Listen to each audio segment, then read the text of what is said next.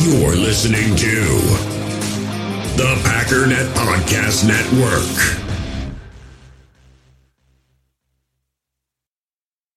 Another day is here, and you're ready for it. What to wear? Check. Breakfast, lunch, and dinner? Check. Planning for what's next and how to save for it? That's where Bank of America can help. For your financial to-dos, Bank of America has experts ready to help get you closer to your goals. Get started at one of our local financial centers or 24/7 in our mobile banking app. Find a location near you at bankofamerica.com/talktous. What would you like the power to do? Mobile banking requires downloading the app and is only available for select devices. Message and data rates may apply. Bank of America N.A., member FDIC.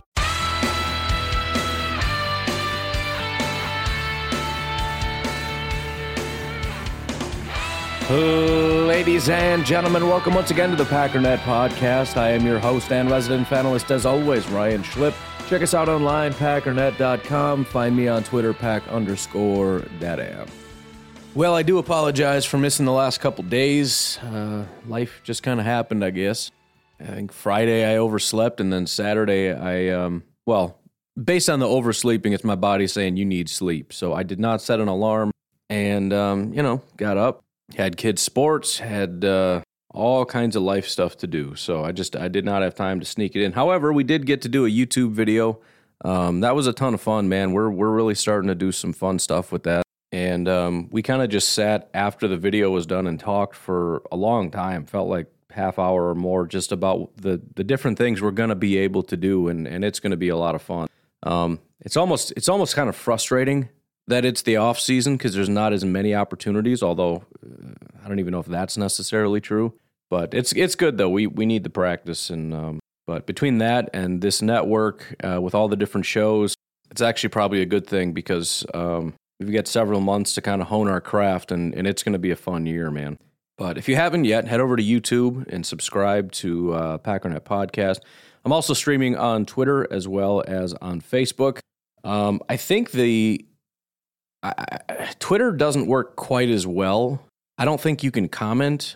Obviously you can leave a comment on whatever you want, but I don't think we can see it on the stream. So you got to either be on Facebook or on YouTube for us to be able to see it so that you can interact or whatever. But if you don't care and just want to check it out and you only want to be on Twitter, then there you go. But otherwise, I would recommend YouTube and Facebook. And YouTube, I still think, is probably the best because you can set notifications. You could probably do it on Facebook too, but I don't know how well that'll work. But anyways, definitely would encourage you to do that.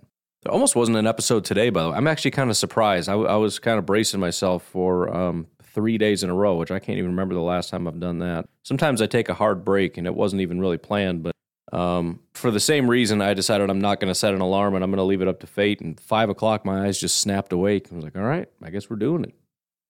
If rested is rested, man. Let's do this. So that's what that is.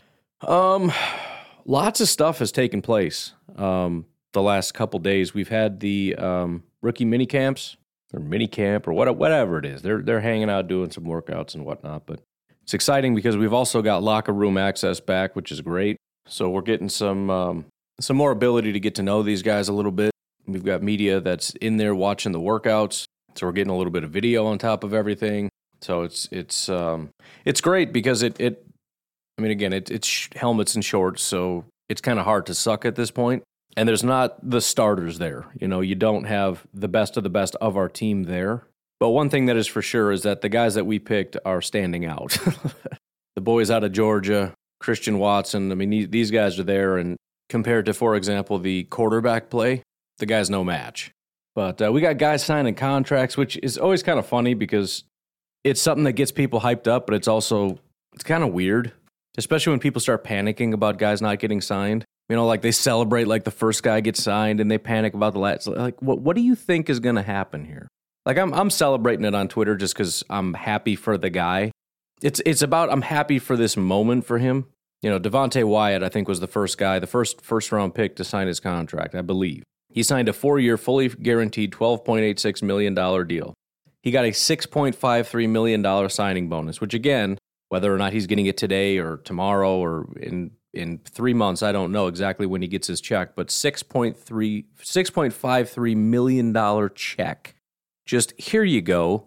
And I understand it may not actually physically be a check. It's probably just a deposit. I don't even know what you do with $6.53 million if you can just, direct deposit that into a bank, or I don't know how that works. I'm not in that world. But regardless, he's just getting that money, and I'm just, it blows my mind a little bit because, it's on one hand, you're a rookie and you got to see if you can make it, and you're new to this and you don't really know if you're going to be good at anything.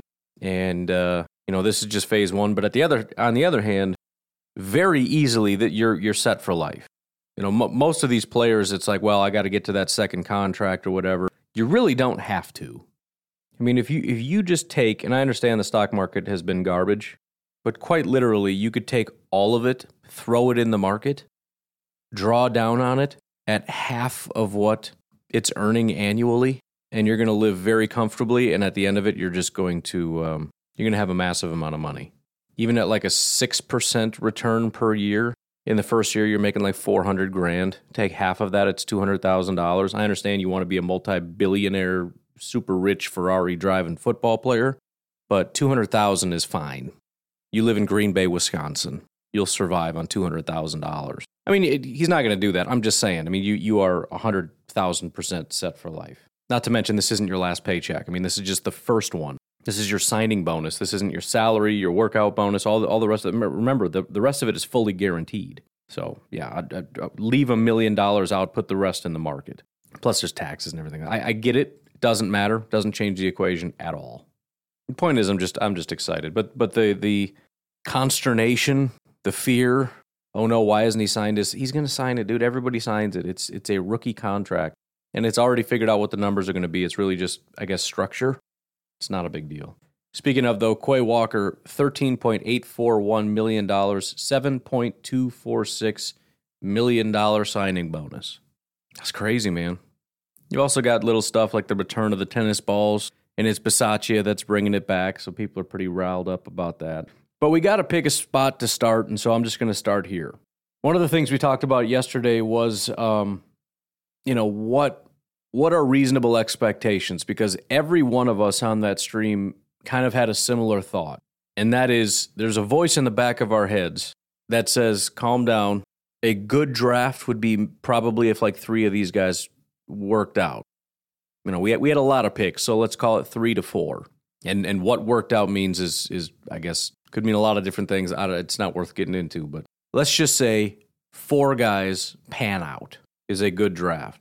But on the other hand, every single one of us is super excited about almost every single one of these picks. And so there's a lot of vacillation back and forth. And one of the things that I see Justice Mosqueda posted on Twitter was he did a search for wide receivers in their first year during Aaron Rodgers' tenure. And if you look at it, it's not a very impressive list. We'll just go through it. Brett Swain, Chris Harper, Reggie Begelton, and Jake Allen had 0 yards in their first season. Darius Shepard had 1 yard, Kevin Dorsey 4, Alan Lazard had 7. So of the bottom, what do we got? 3, 6, 7 guys, not even 10 yards. Out of 23, 7, which is about a third, didn't even have 10 yards. Guys that had over 10 and under 100, Jamon Moore, Jeff Janis, Trevor Davis, Jarrett Boykin, Michael Clark, Amari Rodgers, Miles White, Malik Taylor. So only 8 of 23 cracked 100 yards in their first season. Those guys were Jake Kumaro at 103, Jared Abbrederis at 111, Geronimo Allison had 202, Equinemius St. Brown 328, Jordy Nelson 366, Randall Cobb 375, Devontae Adams 446, and Marquez Valdez-Scantling 581 yards in his first season. So the implication sort of being, temper your expectation for year one players. Here is the one massive caveat, though. Who was the highest on the depth chart of this entire group of 23 guys? Well, I got that list pulled up myself, and I'm going to sort it by year, and let's take a look at it. 2021 was Amari Rodgers. We had Devontae Adams, MVS, Alan Lazard, and Randall Cobb that were clearly ahead of him. He was on the third tier with Malik Taylor, so he was either wide receiver 5 or 6. In fact, there's probably even a better way I could do this, at least for a few years.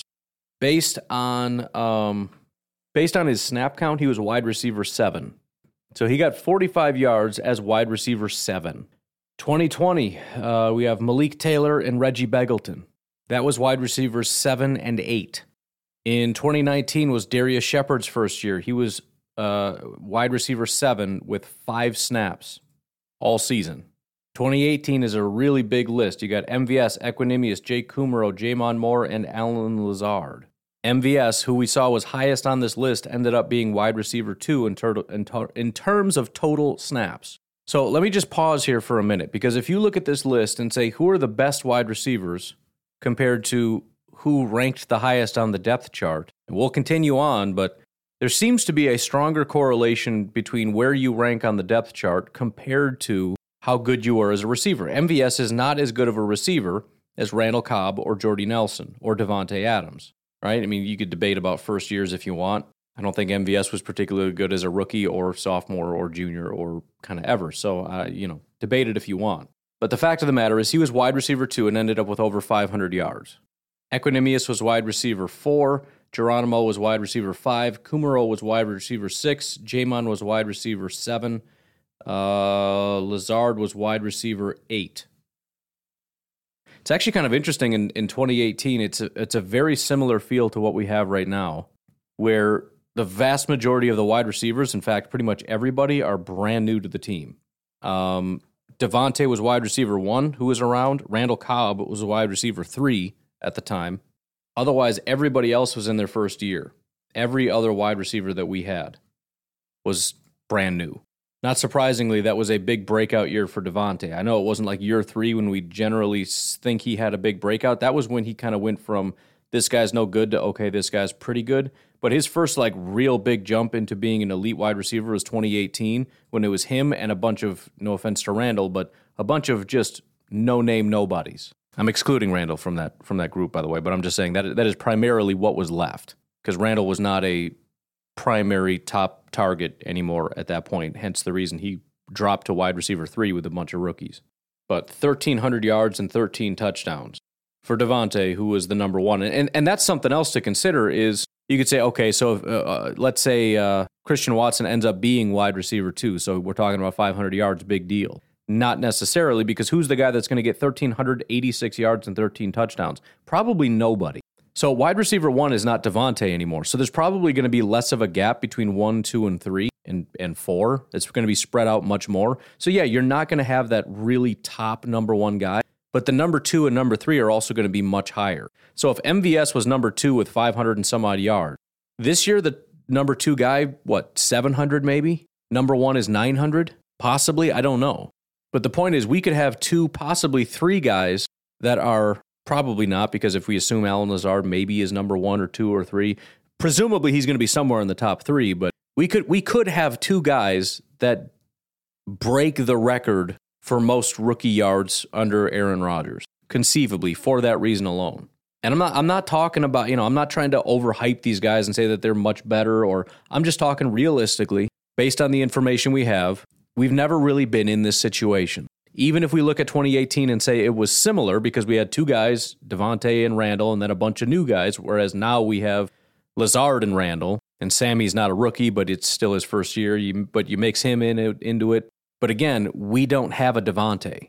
We don't have a guy that Aaron Rodgers can look at and say, I don't trust any of these guys, so I'm going to force feed Devontae like never before, which ended up being great for his career. We don't have that. So if he's going to force feed somebody, it's going to probably be a rookie, unless he just really, really wants to push Lazard into stardom or revive Randall's career or something. I don't know.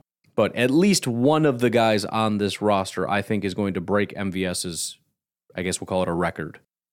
I just think realistically, mathematically, that makes the most sense. If Aaron Rodgers is going to throw for a lot of yards, those yards have to go somewhere. And if it's not going to be one guy at the top, then it's going to be spread out more. I don't know how you get to Aaron Rodgers' numbers with no rookies cracking 600 yards. It's going to be really hard to do. I mean, Rodgers at a minimum, let's see, what was a really low year for him in terms of yards? 4,292 in 2015, 4,292 yards. Where the heck do all those yards go?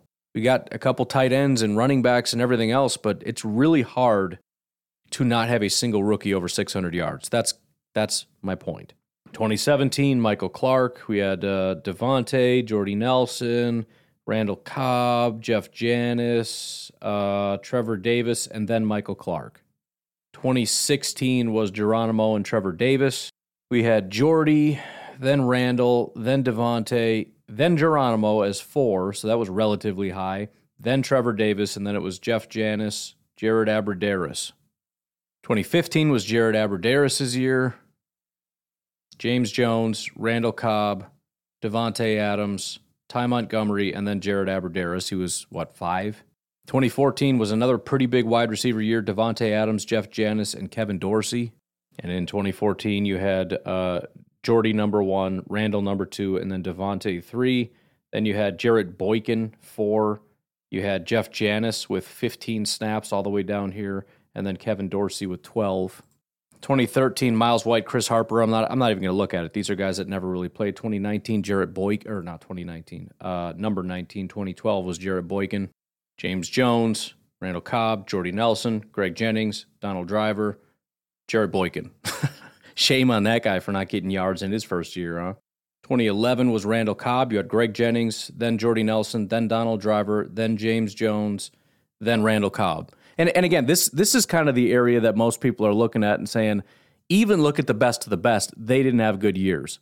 I get that. Randall Cobb was one of our top receivers for a very long time. He was also a second-round pick, but he didn't have a great first year, right? Because he was buried on the depth chart because we had 1 billion wide receivers.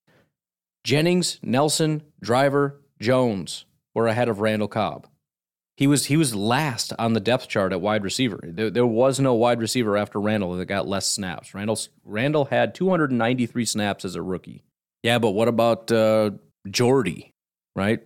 Obviously, Jordy wasn't there to be ahead of Jordy, so he must have been a little higher on the depth chart. Well, 2009, Donald Driver, then Greg Jennings, then James Jones, then Jordy Nelson. And we're talking way down the list. You had Donald Driver with 926 snaps, Greg Jennings, 893, James Jones, 617, Jordy Nelson, 239. The most he played in a single game was week 3. He had 33 snaps. But, I mean, he had 2 snaps against Detroit. He had 13 against Detroit, 10 against Baltimore, 9 against Chicago. And then it was 15, 16, 18, 12. I mean, number 1 wide receivers get this many targets. This is snaps on the field. Most targets he had was 5 against Dallas, 4 receptions, 32 yards. He had 4 against Pittsburgh. Otherwise, it's onesie-twosie. 0 against Detroit, 1 against Baltimore, 1 against Cincinnati, 0 against Chicago, 1 against Seattle, Arizona, and then Arizona again. He just wasn't a big factor yet in his first year because he didn't. And that's the thing. It's not like, well, that's the point because he's a rookie. No, it's because we don't need him. We have Donald Driver, we have Greg Jennings, we have James Jones, and we have the luxury of bringing them along slowly. We don't have that luxury right now. Actually, I messed that up. That was his second year. I went down too far, but whatever. Point is, he was still buried on the depth chart. He actually had more snaps as a rookie than he did in his sophomore year. But the point remains, I mean, he didn't really, let's see, when did Jordy kind of start to break out here? I mean, the first time he graded well was in 2009, but his first time getting like big boy snaps, I guess, was year 3 when he had 89 targets. Went from 53 to 29 to 89. And then his first really highly graded year and 100 targets was 2011, year 4. So point is, it's a different equation. I think the bigger question is how did they perform in their rookie years? And with that is when you start to see, of all these guys, I don't know that anybody really graded out well as a rookie. Jordy's first year wasn't great. Randall's first year wasn't great. We know Devontae's first couple years weren't great. I don't need to remind you about Amari. MVS, again, has never really had a good year as far as his grades. But again, we're talking about 3 guys that we've taken this early. If you're talking about Christian Watson, and the last time was 2014. So nearly a decade ago.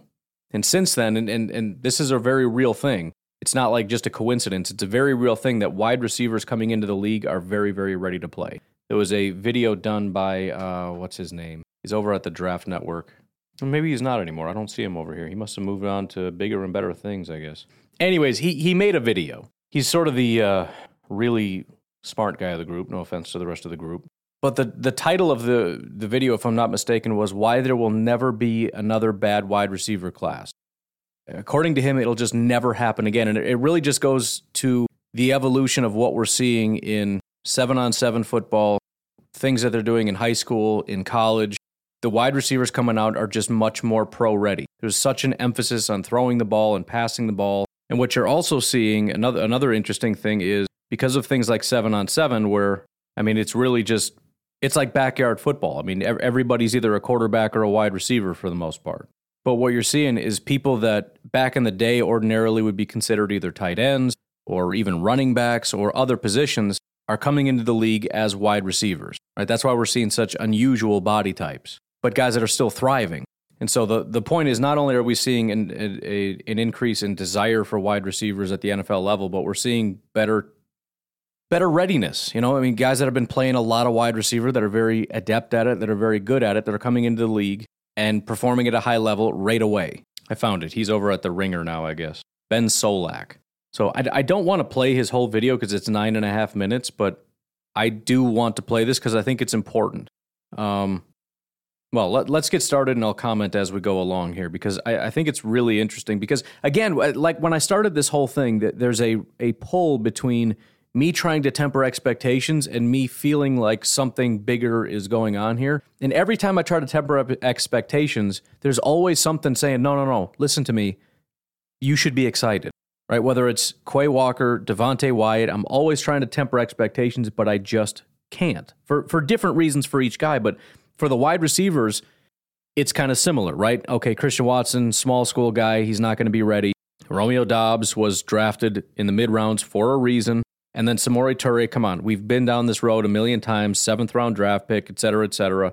But let's go through this. And you know what? If we play the whole thing, we play the whole thing. But again, I'll interject when I can. I just think this is very, very good information, and that's what I'm trying to bring to you as information. So here we go.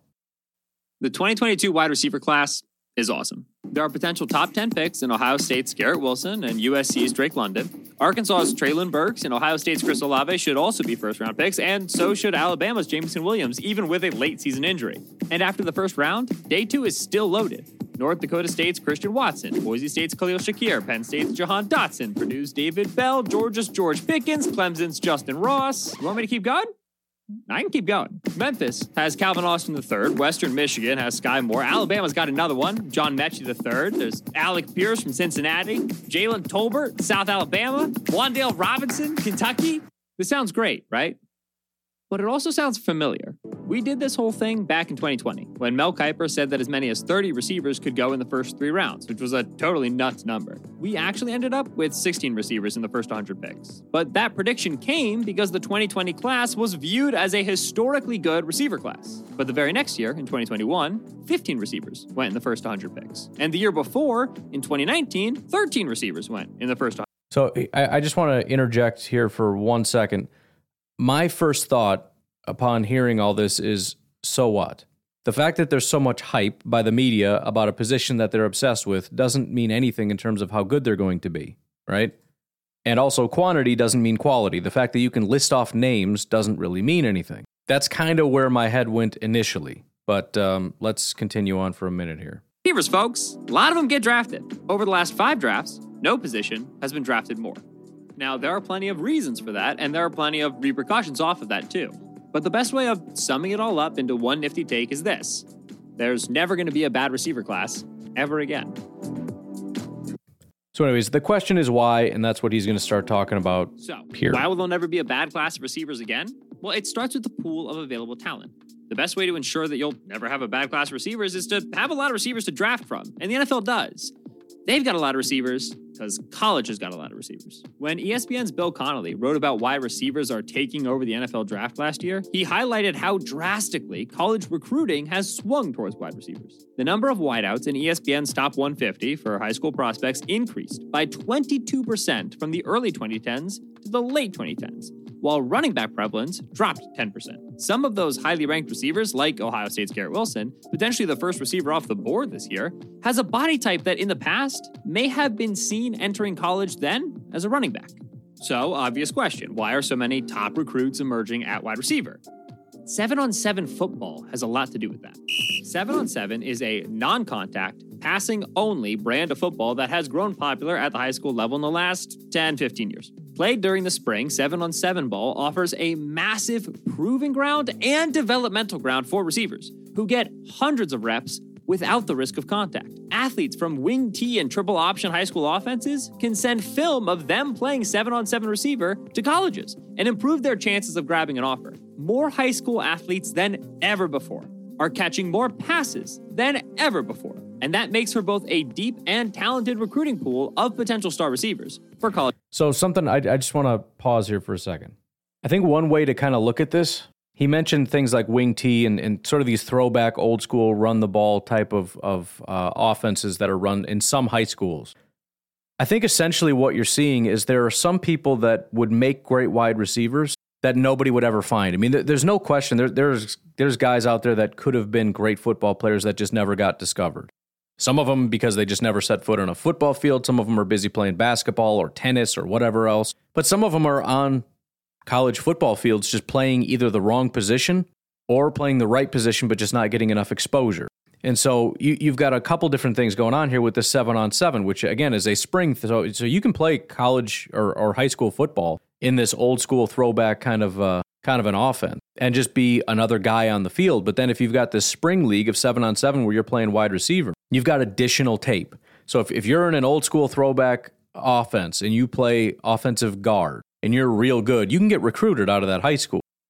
But if you're a running back, and so again, there's two different things. If you're built to be a wide receiver, but you don't get any exposure because you're on that offense, now you can show how good of a wide receiver you are. But there's also guys that are other positions.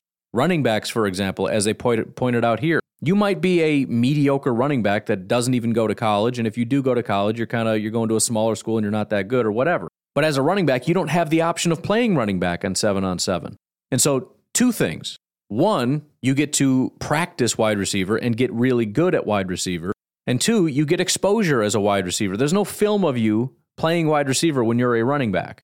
And so if colleges are looking at you as a decent running back and then you say, yeah, but check this out, watch me as a wide receiver, somebody might look at that and go, yeah, let's give him a shot.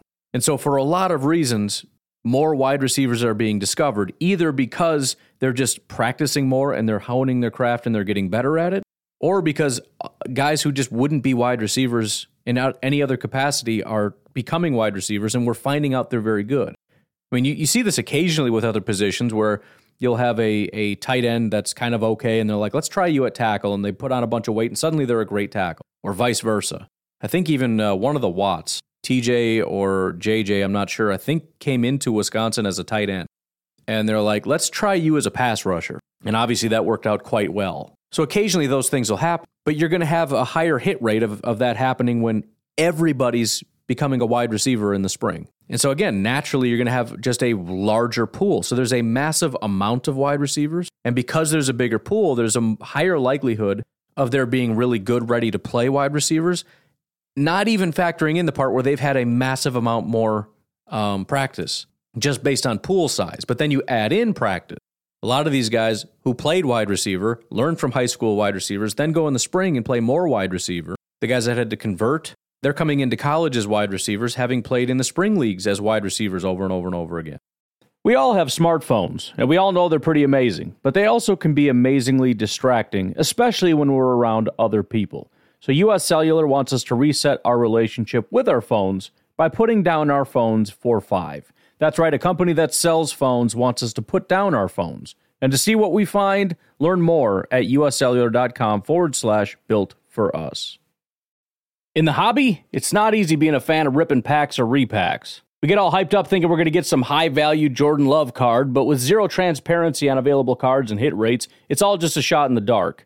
Until now. Introducing Slab Packs from ArenaClub.com, the only repack that provides real value, a complete view on all possible cards, and clear hit rates for each one. Now when I buy Slab Packs on Arena Club, it finally feels like I know what I'm getting. And honestly, the best thing for me and my son is the fact that we're kind of novices into this. When I walk into a card shop with my son, and a card says it costs $40, kind of just taking his word for it that that's a good value. So I appreciate the transparency on grading, as well as just getting excited about seeing what you could potentially get. Right now, you can get 10% off your first purchase by going to arenaclub.com/packdaddy. Wow, that's crazy offer. 10% off a $400 slab pack. That's $40 right there. Anyways, that's arenaclub.com/packdaddy for 10% off your first purchase. When you need mealtime inspiration, it's worth shopping Kroger, where you'll find over 30,000 mouth-watering choices that excite your inner foodie. And no matter what tasty choice you make, you'll enjoy our everyday low prices, plus extra ways to save, like digital coupons worth over $600 each week. You can also save up to $1 off per gallon at the pump with fuel points. More savings and more inspiring flavors make shopping Kroger worth it every time. Kroger, fresh for everyone. Fuel restrictions apply. Continuing on. Colleges across the nation. So high school receivers are both more numerous and more talented than ever before, which helps colleges both in recruiting them and in immediately using them on the field. All that trickles up. The talent pool in college for the NFL to select from becomes wider and deeper, and naturally, as more athletes are funneled into the wide receiver position, the variety of athletes at that position increases as well. In the mock draftable database, which goes back to the 1999 draft, there are 12 receivers under 5'8". All but one of them entered the draft in 2010 or later. 3 of the 12 in the last 2 years alone. 19 receivers are 170 pounds or lighter. 6 of them belong to the last 4 draft classes. Players with these body types traditionally played cornerback or were gadget players who returned kicks and lined up in the backfield. Suddenly, they're popping up with Heisman trophies. They're first-round picks. They have 1,000-yard seasons coming out of college. But wide receiver, they're showing pictures of guys like Hollywood Brown and Christian Kirk and whatnot, right? These are first-round picks, super hyped up. And, you know, we talk about, and this draft class is a major one, you know, where we talk about their size might be an issue, but there's still plenty of hype. And usually there's like one of those guys. In this class, everybody's 180, 185, right? With the exception of Drake London, Treylon Burks, or whatever. But there's just a lot of them. And so it's becoming much more prevalent. And you're seeing the NFL start to look at these guys as this is sort of a normal body type these days. And it wasn't as big of an issue. Receiver isn't just for the smalls. Let's take the 2019 wide receiver class as an example. The first round was weirdly quiet. All 166 pounds of Marquise Brown went in the first round, as did Arizona State's N'Keal Harry, a player with a more prototypical build of 6'2", 228 pounds. Then in the second round went Deebo Samuel, a 215-pounder at 5'11". That build is more typical of a safety or a running back. Then there's A.J. Brown, another shorter, denser receiver who in the past may have played in other positions, 6 foot, 225 pounds. Mecole Hardman, a high school quarterback and cornerback, became a wide receiver at Georgia and was drafted with little receiver experience or skills. Then there was J.J. Arcega-Whiteside, big and tall, Paris Campbell, cornerback build, blazing speed, Andy Isabella, even smaller, even faster, and to top it all off, DK Metcalf, who was the most unique blend of huge and fast the receiver position has really ever seen. The diversity of body types here is wild, and that makes the diversity in usage even more interesting. So that's now the next part of this. Now that we have prototypical wide receivers, but then you've also got really small guys that, again, were more like gadget out of the backfield, third down back types. You've got, but also then the Deebo Samuels, the Treylon Burkses, these guys. So we've got safeties, we've got corners, we've got third down backs, we've got straight up running backs that are becoming wide receivers. You've got the NFL adapting to these types of wide receivers and finding usages for them. And because of that additional creativity, again, people are able to come into the NFL and succeed. Deebo Samuel is not just a wide receiver. There's a specific usage for guys like that. And so again, now that we can have defined roles, it really just relates to their ability to succeed in year one, which is really what the main question is, right? We're talking about Christian Watson. What are the odds that he succeeds as a rookie? We're still talking about that. Or Romeo Doubs or Samori Toure. What are the odds? We tend to think, and again, my mind goes to it's unlikely. It's very unlikely. First-year guys don't do a ton. Yeah, but Christian Watson could be wide receiver 1. What does that translate to? Yeah, but it's a different era these days. It is, even for the Packers who don't get massively involved in overpaying, that doesn't mean they're not wide receiver focused. There's a difference between not caring about wide receivers and trying not to be irresponsible. They could be just as wide receiver obsessed as anybody else, but still just trying to be responsible fiscally, if you will. We really want wide receivers, but we really don't want to overpay. We don't want to overdraft, because at the end of the day, that makes us a weaker team. And so the larger point here is if you have two ways of gauging the wide receiver success of the guys that we drafted, and one way is looking at historical data from the Green Bay Packers, and the other is looking at more recent data of the last 2 draft classes, you're going to have 2 very different pictures. Number one is probably temper your expectations, 400 or 500 yards, maybe at best. The other is they could have great seasons. I think you're better off picking the more recent data because it is a different era.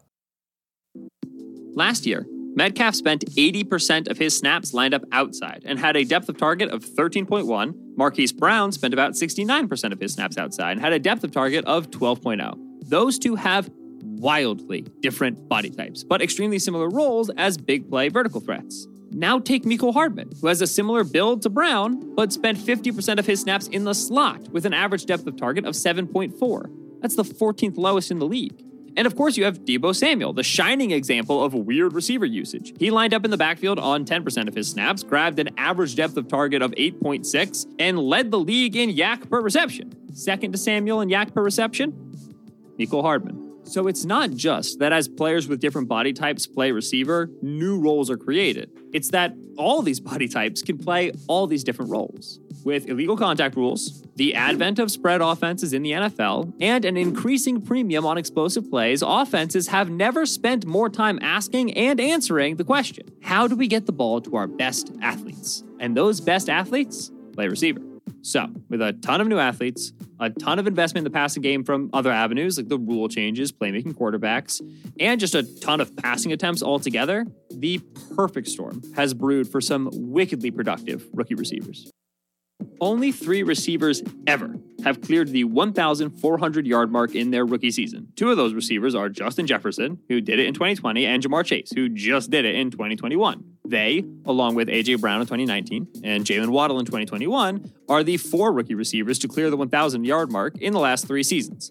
Before Brown, the last rookie to do it was Michael Thomas back in 2016. But remember, the value isn't in the top of the classes, it's in the depth and the variety. We filter for day 2 picks, we're going to see similar things. 11 receivers ever selected between rounds 2 and 3 have cleared 2,000 yards in their first 2 seasons. 3 of them were selected in the last 3 drafts: DK Metcalf, A.J. Brown, Terry McLaurin. T. Higgins literally missed this cutoff by 1 yard. Metcalf, Brown, and McLaurin, they seem like future star receivers, so we might see them on this list and say, yeah, the league should have drafted them earlier. They slid. And there's some truth to that. But there's another truth to the productivity of these young receivers. They got really good, really quick, because of the volume offered to them early on in their careers. Take Michael Thomas, second only to Josh Gordon, a second-round supplemental draft pick, on the early career receiver list for day 2 picks.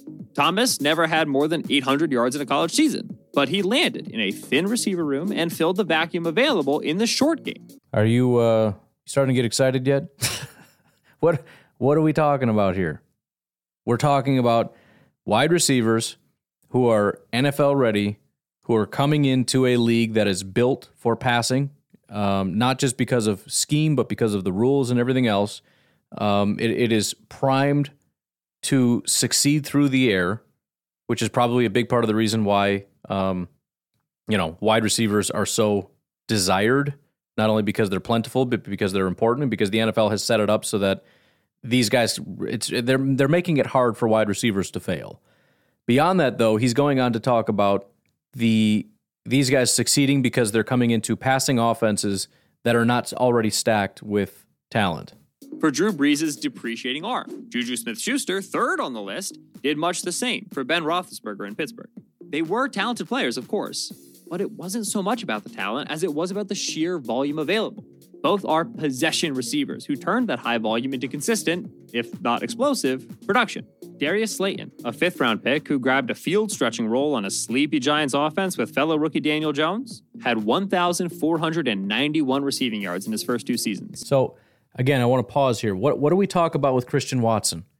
It's about finding creative ways to get the ball in his hand because he can do the rest. That's literally all he's been talking about. We've got Aaron Rodgers.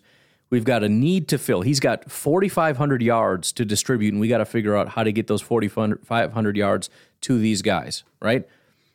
And so in the right offense, with the right system, and as long as you've got a need and a creative enough offense to get the ball in their hand, we've seen that in recent years, these wide receivers have massively succeeded. But now we're even talking about 4th and 5th round guys in field stretching positions. Isn't that exactly about the guys we're talking about? Dobbs and Toure? Guys that have that vertical ability. I don't know who it's going to be or how many it's going to be, but everything he's talking about feels like he's talking about the Green Bay Packers.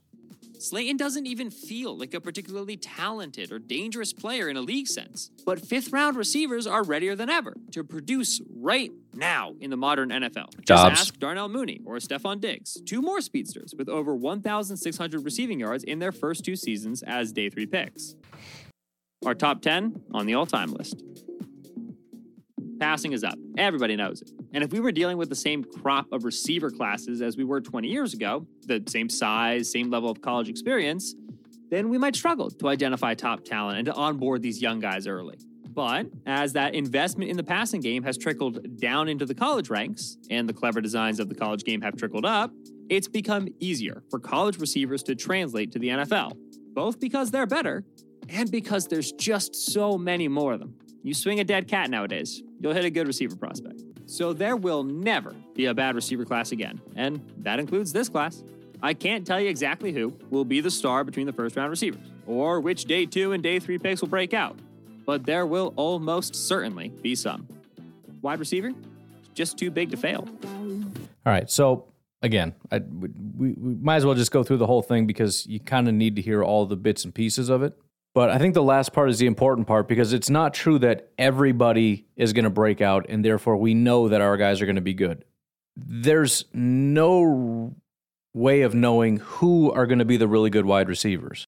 But as he said, there's almost no doubt that 1 or 2 or 3 of these guys are going to be quite good. That's not necessarily saying Justin Jefferson good. That's not necessarily saying elite rookie seasons, 1,500 yards, 10 touchdowns, whatever.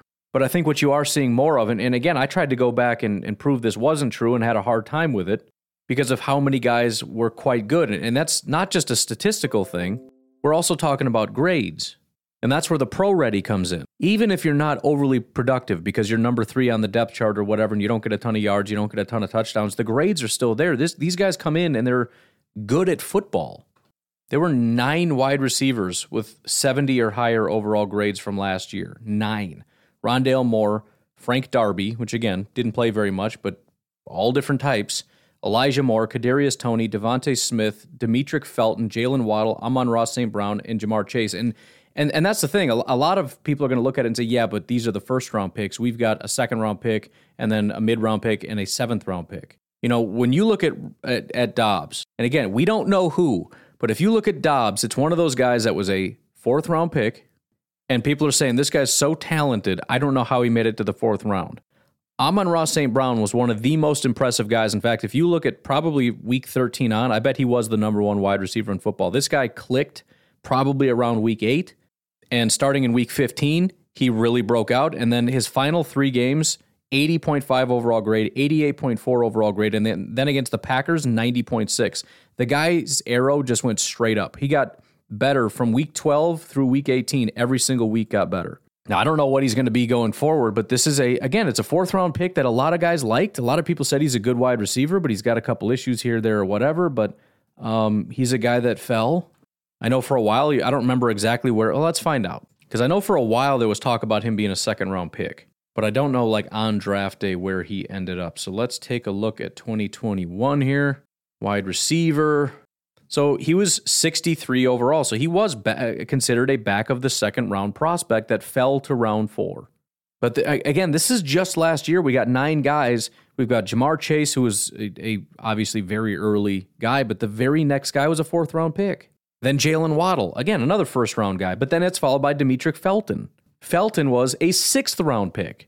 Again, he didn't play a ton. It was only 181 yards and 2 touchdowns, and I'm sure if you look at the depth chart, he was buried, but the dude played really well. And a lot of it is just really a handful of really, really good games. Week 2, which is his first week, he had a 98.7 overall grade, 2 targets, 2 receptions, 51 yards, and a touchdown. He had a few others. He had a 70, an 80, 78, 67, which isn't bad. But then against week 9 against Cincinnati, he had a 90 overall grade. And then he kind of had a bad stretch. But then week 18, which was the final week, 82 overall grade. And again, it's not a ton of targets. It's not a lot, but he certainly has a role. And again, we're talking about a unique body type. It's another guy where I think the NFL is just having a hard time figuring out what to do with some of these guys at 5'10", a little bit smaller than you like, probably got some speed, but not quite the right size, and so they fall down the draft. But again, you can find ways to use these guys, and when you do, it is wildly successful. So again, just looking at the top 4 of the 9 players that came into the league, really. And by the way, I looked at defensive tackle, and I think it's over the last 3 years we've not had one defensive tackle that's panned out. Something to that effect. But yet wide receiver, 9 that are rookies this past year. After him, you've got Devonta Smith, who is a first-round pick. After him, you have Kadarius Toney, who is a late first-round pick. That's followed by Elijah Moore, who is a second-round pick 34, right about where Christian Watson was taken, or exactly where he was taken, I think. Again, didn't play a ton. He missed a couple weeks. I don't know if it was injury or if he was just out, but you've got 5'9", 185. Why did he fall? His size. And he got off to a slow start. His first few weeks, 49, 67, 62, 47, 47, but he followed that up. The final few weeks, 76, 63, 91, 66, 67. So kind of hovering in that good to, high mediocre to good range with a couple really good games in there. In fact, if you look at his volume, it's really high. I mean, pretty much every time he was out there, he's getting a minimum of 6 targets. But when his grades started going higher, 8 targets, 7 receptions, 84 yards, and 2 touchdowns. He had a touchdown in almost every game starting in week 9, with the exception of week 12.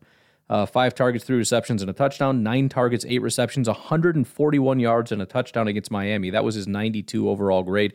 And again, remember, this is you can look at the down games and all that stuff. This is a rookie. He's 5'9", 185. He's too small to play wide receiver. He was a second-round pick out of Mississippi. He's brand new to the NFL.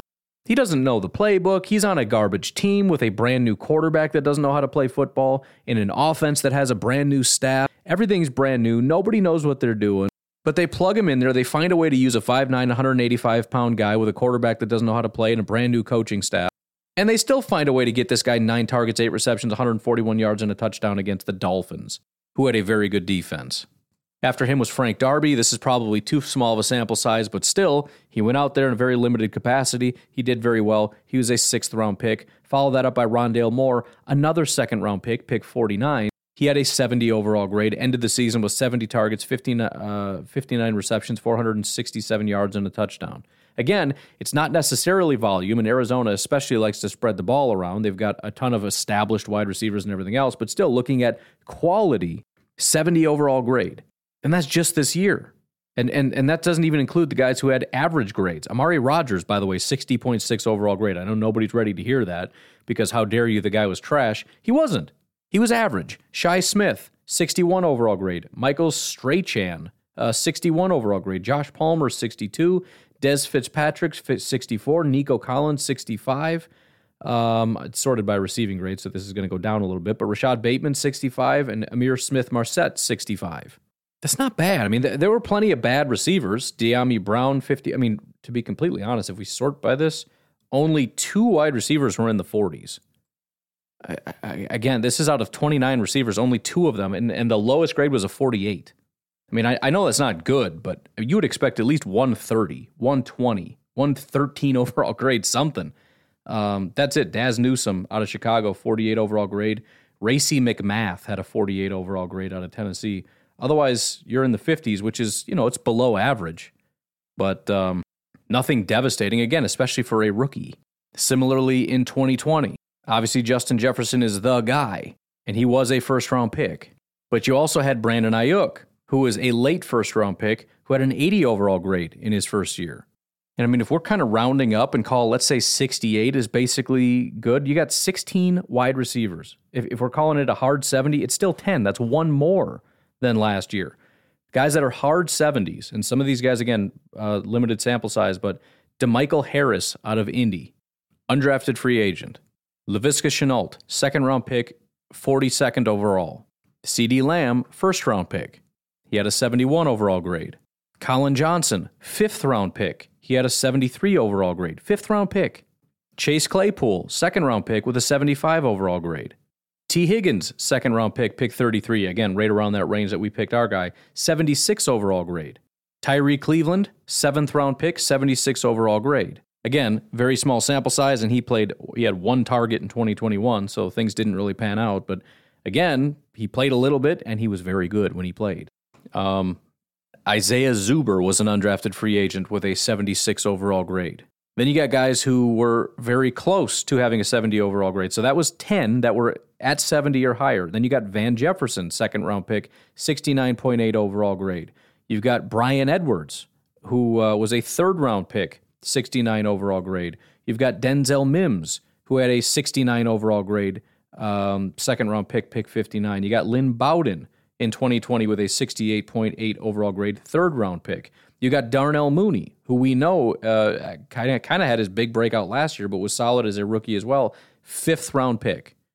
And then you got Marquez Callaway, who was an undrafted free agent, 68 overall grade in his rookie year. He's continued that last year. Again, his snaps have gone up. And that's another situation where you've got a team that is really depleted at the wide receiver position. Marquez Callaway, undrafted free agent, 6'2", 204, prototypical size, 68 overall grade, 24 targets, 21 receptions, 213 yards. The next year, which was last year, 81 targets, 46 receptions, 700 yards, and 6 touchdowns as an undrafted free agent. And that's not the full list of guys that did well. That's just 68 and above. You got Donovan Peoples-Jones at 67. You got Gabriel Davis at 66, Jerry Jeudy at 65, Quintez Cephas at 65, Nick Westbrook at 64, Jalen Reagor at 64, Michael Pittman at 63, Lawrence Cager at 63, Austin Mack at 63, James Proch at 61, Quez Watkins at 61.1, Devin Duvernay at 60. That's 28 of 41 wide receivers that are 60 and above. And again, how many guys were below a 50? 1. Out of 41, 1. And his grade was a 44.6. It was Antonio Gandy Golden out of Washington. And in year 2, he wasn't much better, but he did cross that threshold, 52.6 overall grade. So it's not just the amount. So we get real fixated on the guys like Justin Jefferson and say it's unlikely that they have that. But so what? You don't have to be Justin Jefferson. Look at it from the other perspective. Of the 3 guys we got, what is the likelihood that none of them crack this sort of 68 to 90 range? Again, we're talking about 16 out of 40. One of the Packers is probably going to be in that range, and even the ones that aren't, there's some productive guys here. Gabriel Davis only had a 66 overall grade, but he had 684 yards and 7 touchdowns. Jerry Jeudy only had a 65 overall grade, but he had 856 yards and 3 touchdowns as a rookie. Quintez Cephas, 350 and 2 touchdowns. Jalen Reagor, 400 and a touchdown. Michael Pittman, 600 and a touchdown. You can go all the way down here to KJ Hamler with a 55 overall grade, still had 381 yards and 3 touchdowns. Henry Ruggs, one of the worst graded wide receivers, 452 yards and 2 touchdowns with a 54 overall grade. So you've got the grade, which says even if they're not productive, they're talented.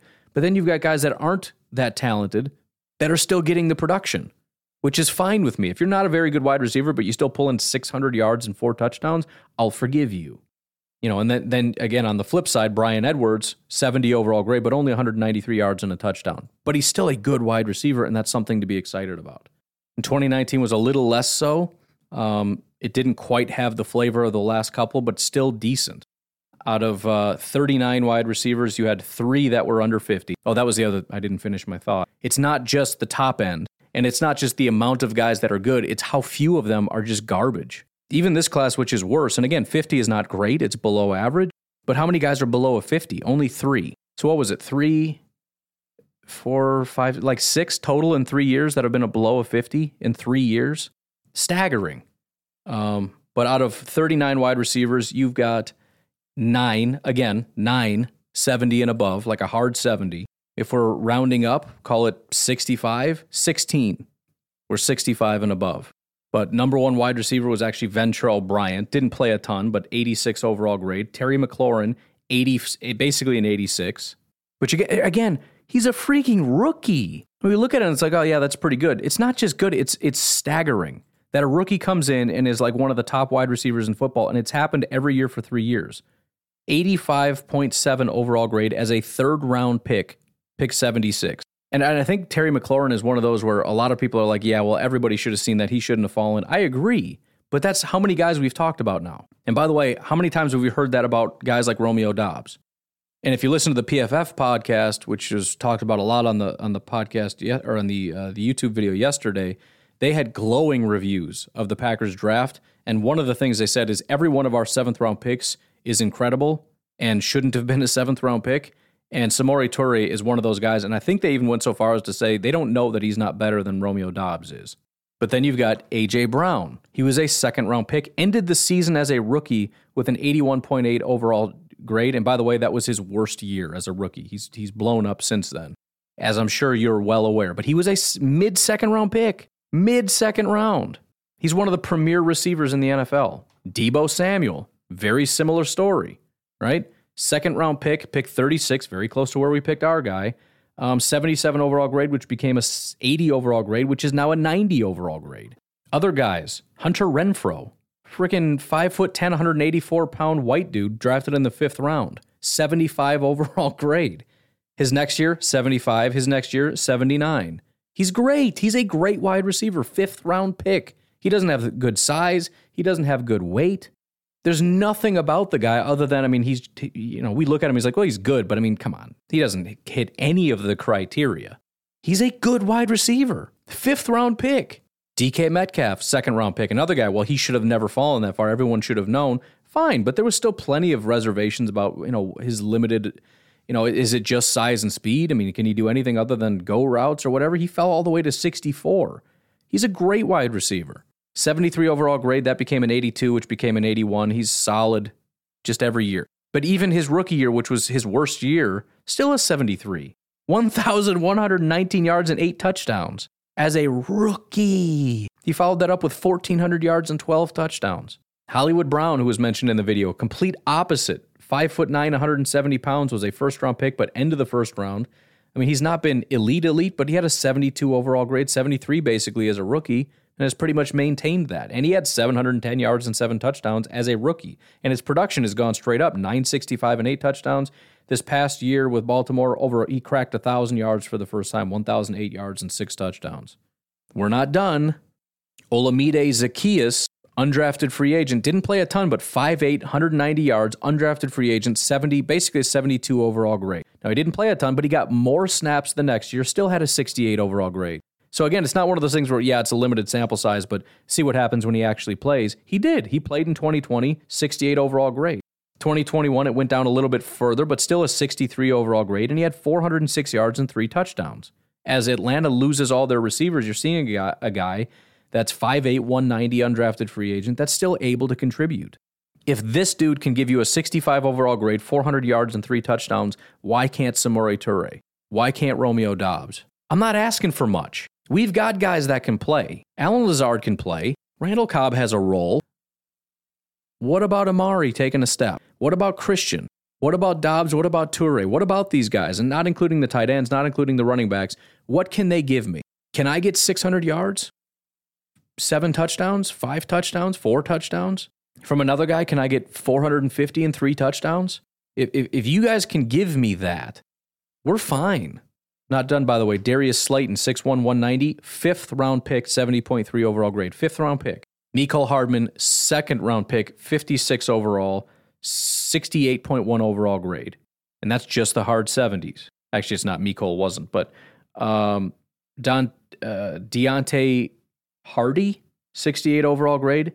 Deontay Johnson, 68. Preston Williams out of Miami was a 68. We're talking about undrafted free agent Deontay Hardy, 3rd round pick Deontay Johnson, and undrafted free agent Preston Williams. And yes, he did play a decent amount. Undrafted free agent, 6'4", 210, 59 targets, 32 receptions, 428 yards, and 3 touchdowns as an undrafted free agent rookie. Finally, you've got undrafted free agent Michael Walker, 67 overall grade.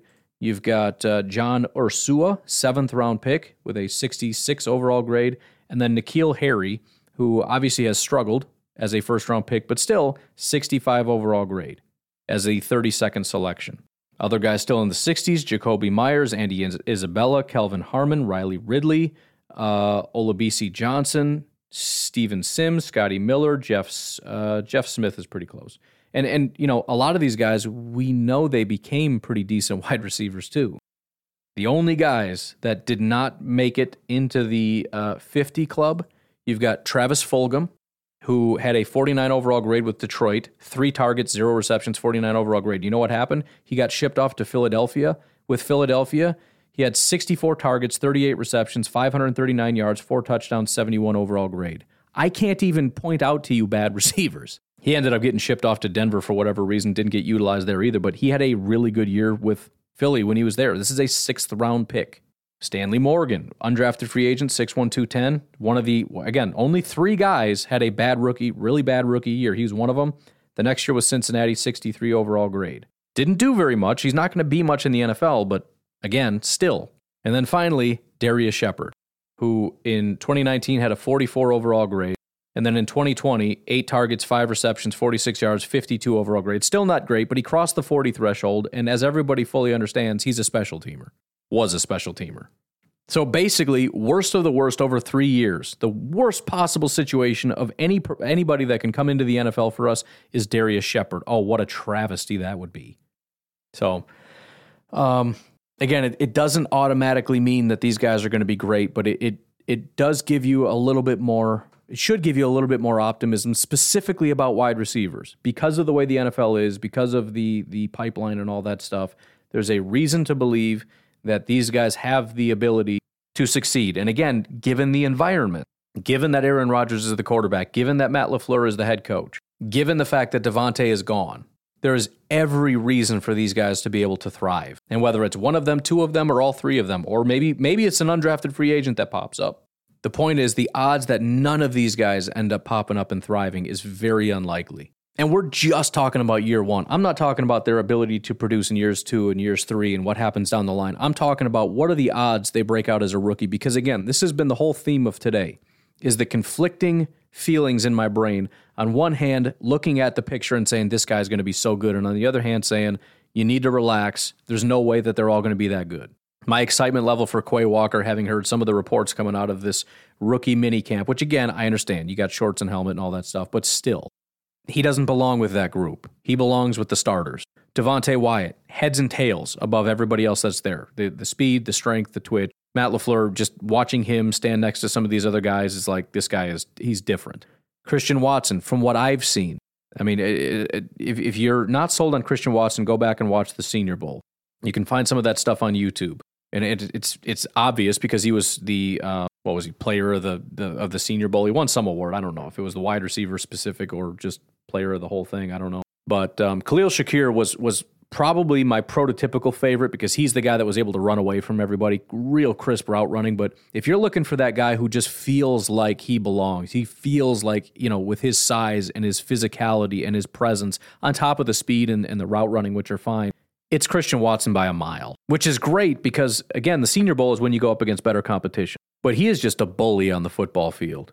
And, you're probably, unless you can find days 2 or I don't know how many days there were, if there was just 2 or what, but unless you can find one of the later days for Romeo Doubs, you're probably not going to be as great because I don't think he had a very good day 1. I was not super excited about what he did, and even the coaches alluded to that. But whatever. Point is, it's a little bit of ammunition to give yourself permission to be excited. That's all it is. And yeah, you can look at it from the other perspective. The odds that some of these guys are not going to be good is also high. That at least 1, if not 2 of these guys are probably going to struggle, if not flat out fail. And that's assuming they even make the team. I mean, for all we know, Samori Toure ends up on the practice squad. That was one of the questions that was brought up last night is where does he fit just from a number standpoint? Because we have so many wide receivers already on the team. What do you do with all of these guys? He may just out of necessity, unless he completely has a dominant year, ends up on the practice squad. I don't know. But there is every reason to believe that these guys have a perfect environment to thrive. So anyways, I guess I'll end it there. We didn't take an official break, so I do want to take a minute to say thank you very much to Oscar Cardona. I don't think I've thanked him yet. $150 donation to the SIS fund. And then Drew Domelick dropped in another $10. So we are at nearly $1,000 of this. I think today I'm going to find out if they still have that coupon or whatever. I don't think they do, but if they do, I'm buying it today. And then as far as Patreon, again, I'm not sure who I've thanked and who I haven't, but thank you to Brenton for jumping on, and thank you to Michael Adams for upping your pledge. I appreciate that. But anyways, you guys have yourselves a fantastic day. I will talk to you tomorrow. Have a good one. Bye-bye.